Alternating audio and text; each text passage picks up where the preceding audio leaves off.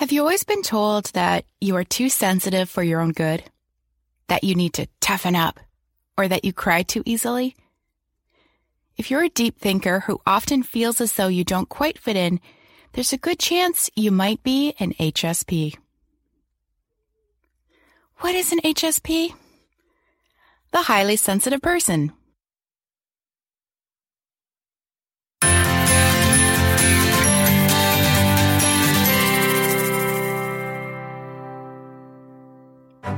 Welcome to the Stuff Up Podcast, where we delve into different topics to learn more about ourselves and more about others. So that quote came from a book called The Highly Sensitive by Judy Dyer. And it's a little booklet. It's like 75 pages long. But I gotta tell you guys, this was such a mind blown for me. I read this and I was thinking, oh my gosh, I totally understand everything in this book. So I wanted to kind of go through a little bit of what I read and how that impacted me and my life in different situations from my own experiences. So in the book, she talks about feeling emotionally overwhelmed. This is my whole life. This is my whole existence. Oh, dear me. So she says, it can take a toll on your mental and physical health. HSPs tend to get stuck. They can detect what's going on in themselves and others, but they are clueless when it comes to managing those feelings in a healthy way. They can get carried away on a tide of their own emotions or get bogged down in other people's feelings, and then soon become miserable. So I'll tell you about my own experience. And it was most heightened at when I worked on the phones. So I worked at a call center, and we got a lot of phone calls basically when there was problems with account openings and registered account issues, and some of it was easy. You know, some of the phone calls were easy. It was cool.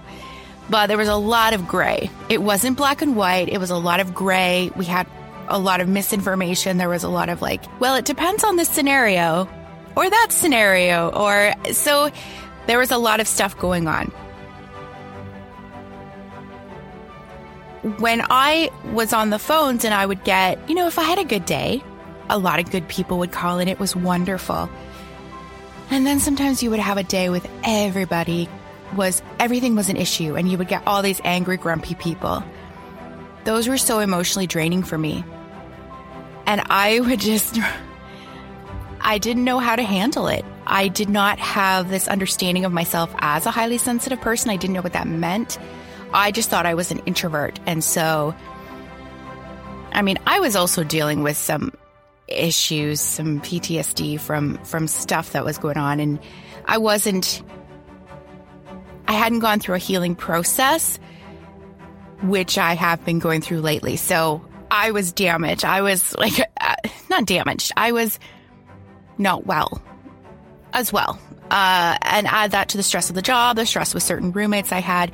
It was just a big mess. So I constantly felt emotionally overwhelmed, and I didn't know how to handle it.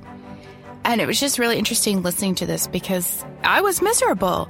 And I think people at work knew me. I was in two stages. I was either super excited and up there, or I was super depressed and just down here. I recently had a phone discussion with an old coworker who I haven't talked to for like 5 years. And she goes, "You sound different on your podcast." It's like, "What do you mean?" "Oh," I said, "Do I sound too reedy? Like I'm just kind of talking." And she goes, "No, like your persona is different." I was like, "What do you mean?" I was a little bit confused, but then I remembered she remembered me from the old days. So this is what I used to come into work like. I'd be like, "Hey, you guys, how's it going? Happy Monday." That was me when I was like super up and happy and whatever, right?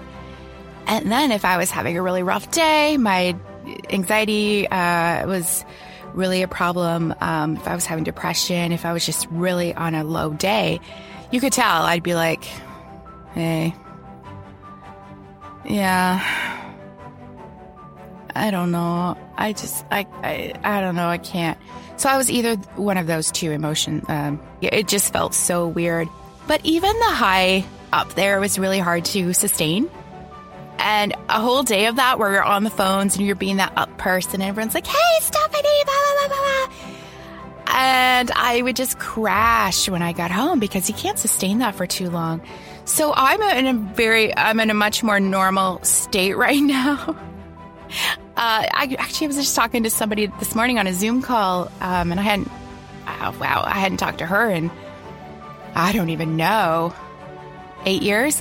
And she said, wow, you seem a lot calmer. I was like, I am a lot calmer. It's very exciting. Thank you for noticing. So another thing that she talks about is saying no. And actually, this is what Randy Spelly and I were talking about in my boundaries episode, where highly sensitive people do have a hard time saying no. We have a hard time setting boundaries because we're worried about what others think of us. We're worried about hurting others. We have this compassion and kind of a desire to help people that I would take on so much. I would get all the needy, clingy people. It was so frustrating. I'd be like, oh, I'm so sorry. And I just want to help them and do what I could for them. But man, then I was they were overstepping their boundaries and I didn't know how to say no. And I would just constantly do things for people. And I would start to get really frustrated and angry, and it was really hard. And she actually addresses that in the book. She goes, you might even turn into a martyr. You think like, why does everyone else expect me to do everything for them? Oh my gosh. Yes, I totally understand this.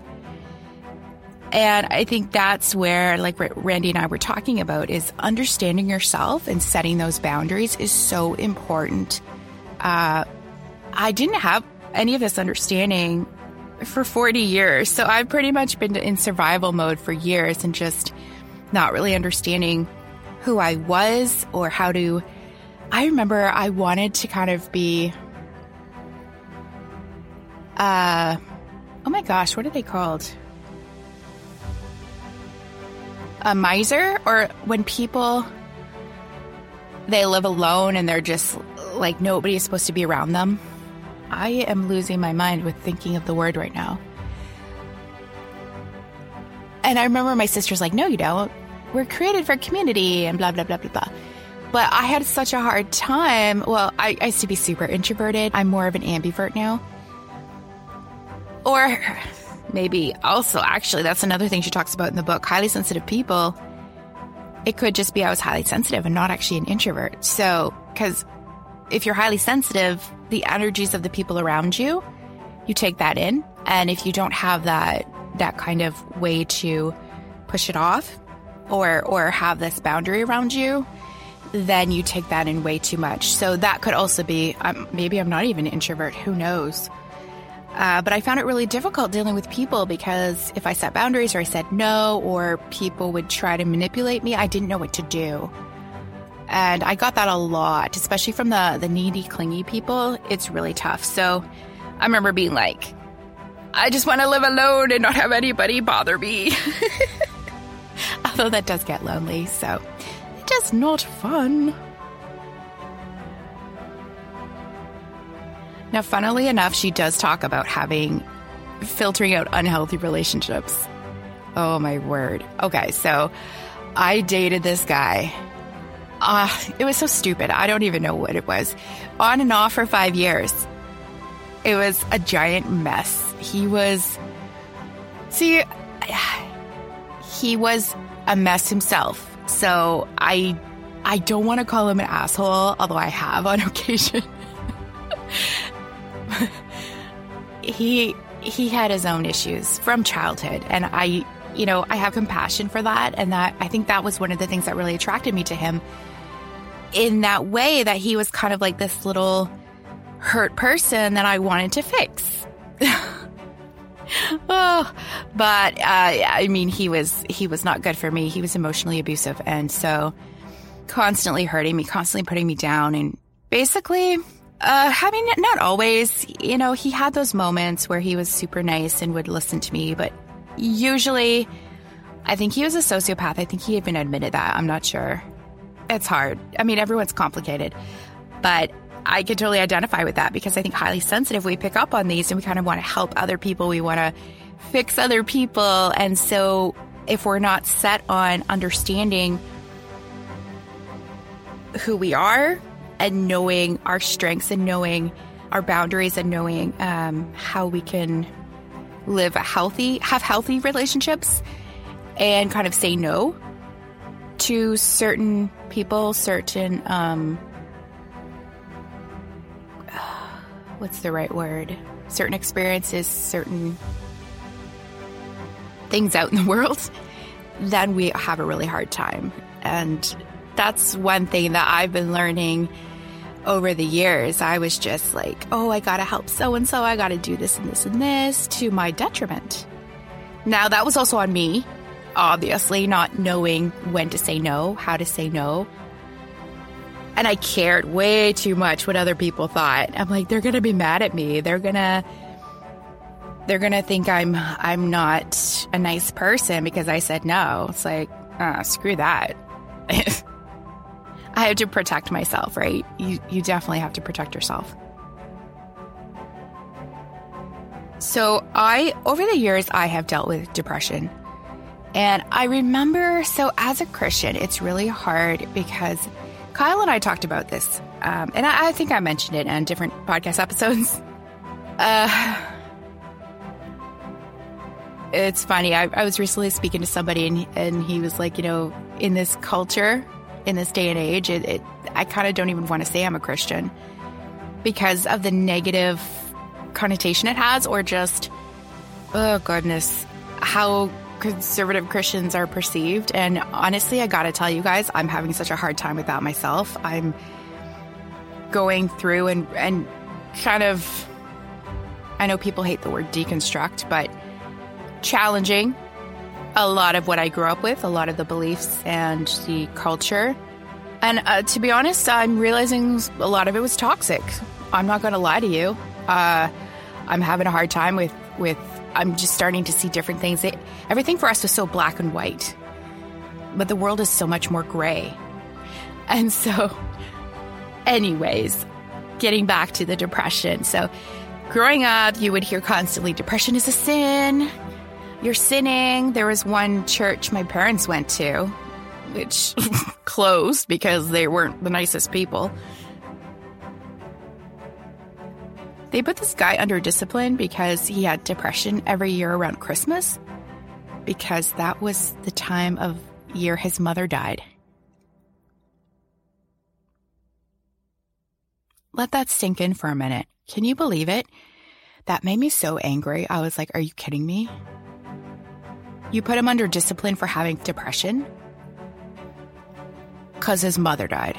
Like, what? So over the years, I've heard different sermons and different, like, oh, depression is a sin. And I always had such a hard time because there's different kinds of depression from my understanding. And, you know, the more I learn, the more I realize I don't know anything. But from my understanding, there's like actual chemical depression.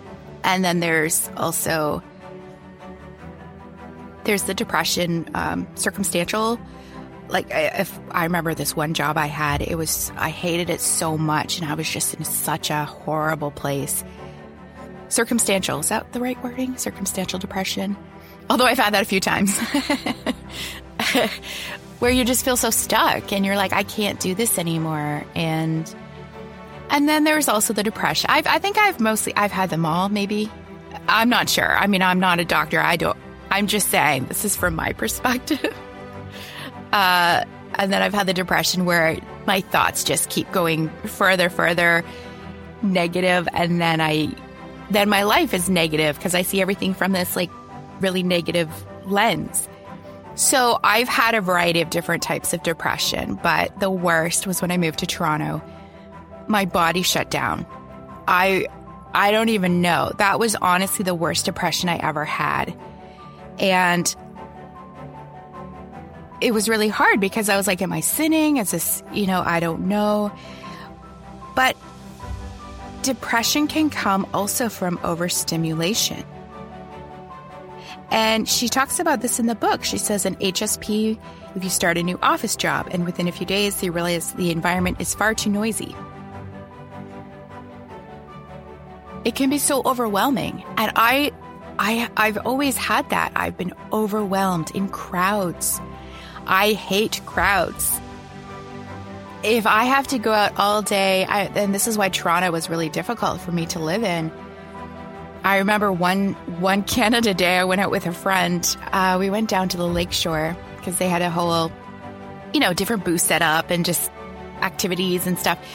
And she was also a very draining person, though. I mean, when you have those friends that some of them are you can spend a lot of time with them and you're not drained. And then others, you're like, I can only handle this person for like 2 hours max. She was that type of person. Needless to say, we're not friends anymore. But anyway, so we were going to spend all day together. And within like 2 hours, I was so drained. I was grumpy. And I was snapping at her and stuff. And I said, let's just go to the movie. I think Twilight had come out, maybe the third or fourth one. I said, can we just go to the movies? And it was a nice break because I didn't have to talk to her. Also, I could just sit and watch something. I didn't have anyone talking to me or it wasn't a huge group of people around me, not so much stimulation. And it was wonderful. It was a nice break in the day. And then we went back for the fireworks and everything. But that I just find when I'm in crowds, when I go to big events, I can only handle it for so long. And that's the thing. It's an overstimulation, which is quite fascinating because when I started to find that, I was like, oh, that makes so much more sense. And I think the hardest job for me was, when I worked at the branch as a teller, that was really difficult. We were constantly busy. It was pretty much nonstop.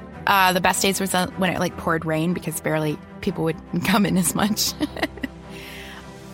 And you're on display. I always felt like we were on display because people are waiting in line. There's nothing to do, so they're just kind of watching, right? But so it was just so many people all at once and just a lot of busyness. But when I worked at the call center, actually was better than the branch, I got to admit, because I didn't have to see people face to face. And I could put people on kind of put myself on not ready and not be on the phones, although you got in trouble for that. So really you couldn't, but if you needed a break, you could. But it's really interesting because I remember when it got too noisy, when there's so many voices, I could not handle it. And I would start to get really upset, really stressed, I was super sensitive to the noise. And they'd come around and use these clappers when people would win an award. And I can't even handle ambulance noises, fire truck sirens, police sirens, anything like that. Even motorcycles, ugh. I would always cover my ears, and people always, since I was a kid, what's wrong with you? Stop being so sensitive. Why are you so sensitive? And I gotta tell you, and I mean, I've over the years, I've read a little bit, but reading this little booklet was really helpful for me because it just validated everything about me. Even at the call center, well-meaning people. I mean, I love these people. My coworkers were the best. They were the only reason really to go into work. No, besides getting paid. But they were amazing. And I miss them so much. But they would go, Steph, why are you so sensitive? Stop being so sensitive, Don't let it get to you. And I was just in the wrong line of work. An HSP, maybe if you can handle it. I know that I couldn't at the time, but the environment was chaotic and it was stressful. And so this book just validated that because I was like, oh my goodness, that makes so much more sense. Oh yeah, there's something that says, we feel like we care too much or we're told we need to toughen up. I mean, I was told that constantly. And then another thing here, So, I mean, I talked to Angel Huarbe on the podcast. We talked about anxiety, right? And I was talking about my anxiety. And I've always, when I found out what anxiety was, and then I was like, oh, I have that. Maybe all along, my introversion, my anxiety, maybe all of that, it was actually just me being a highly sensitive person. Because it's a lot of the similarities, but it might not be necessarily the exact same thing.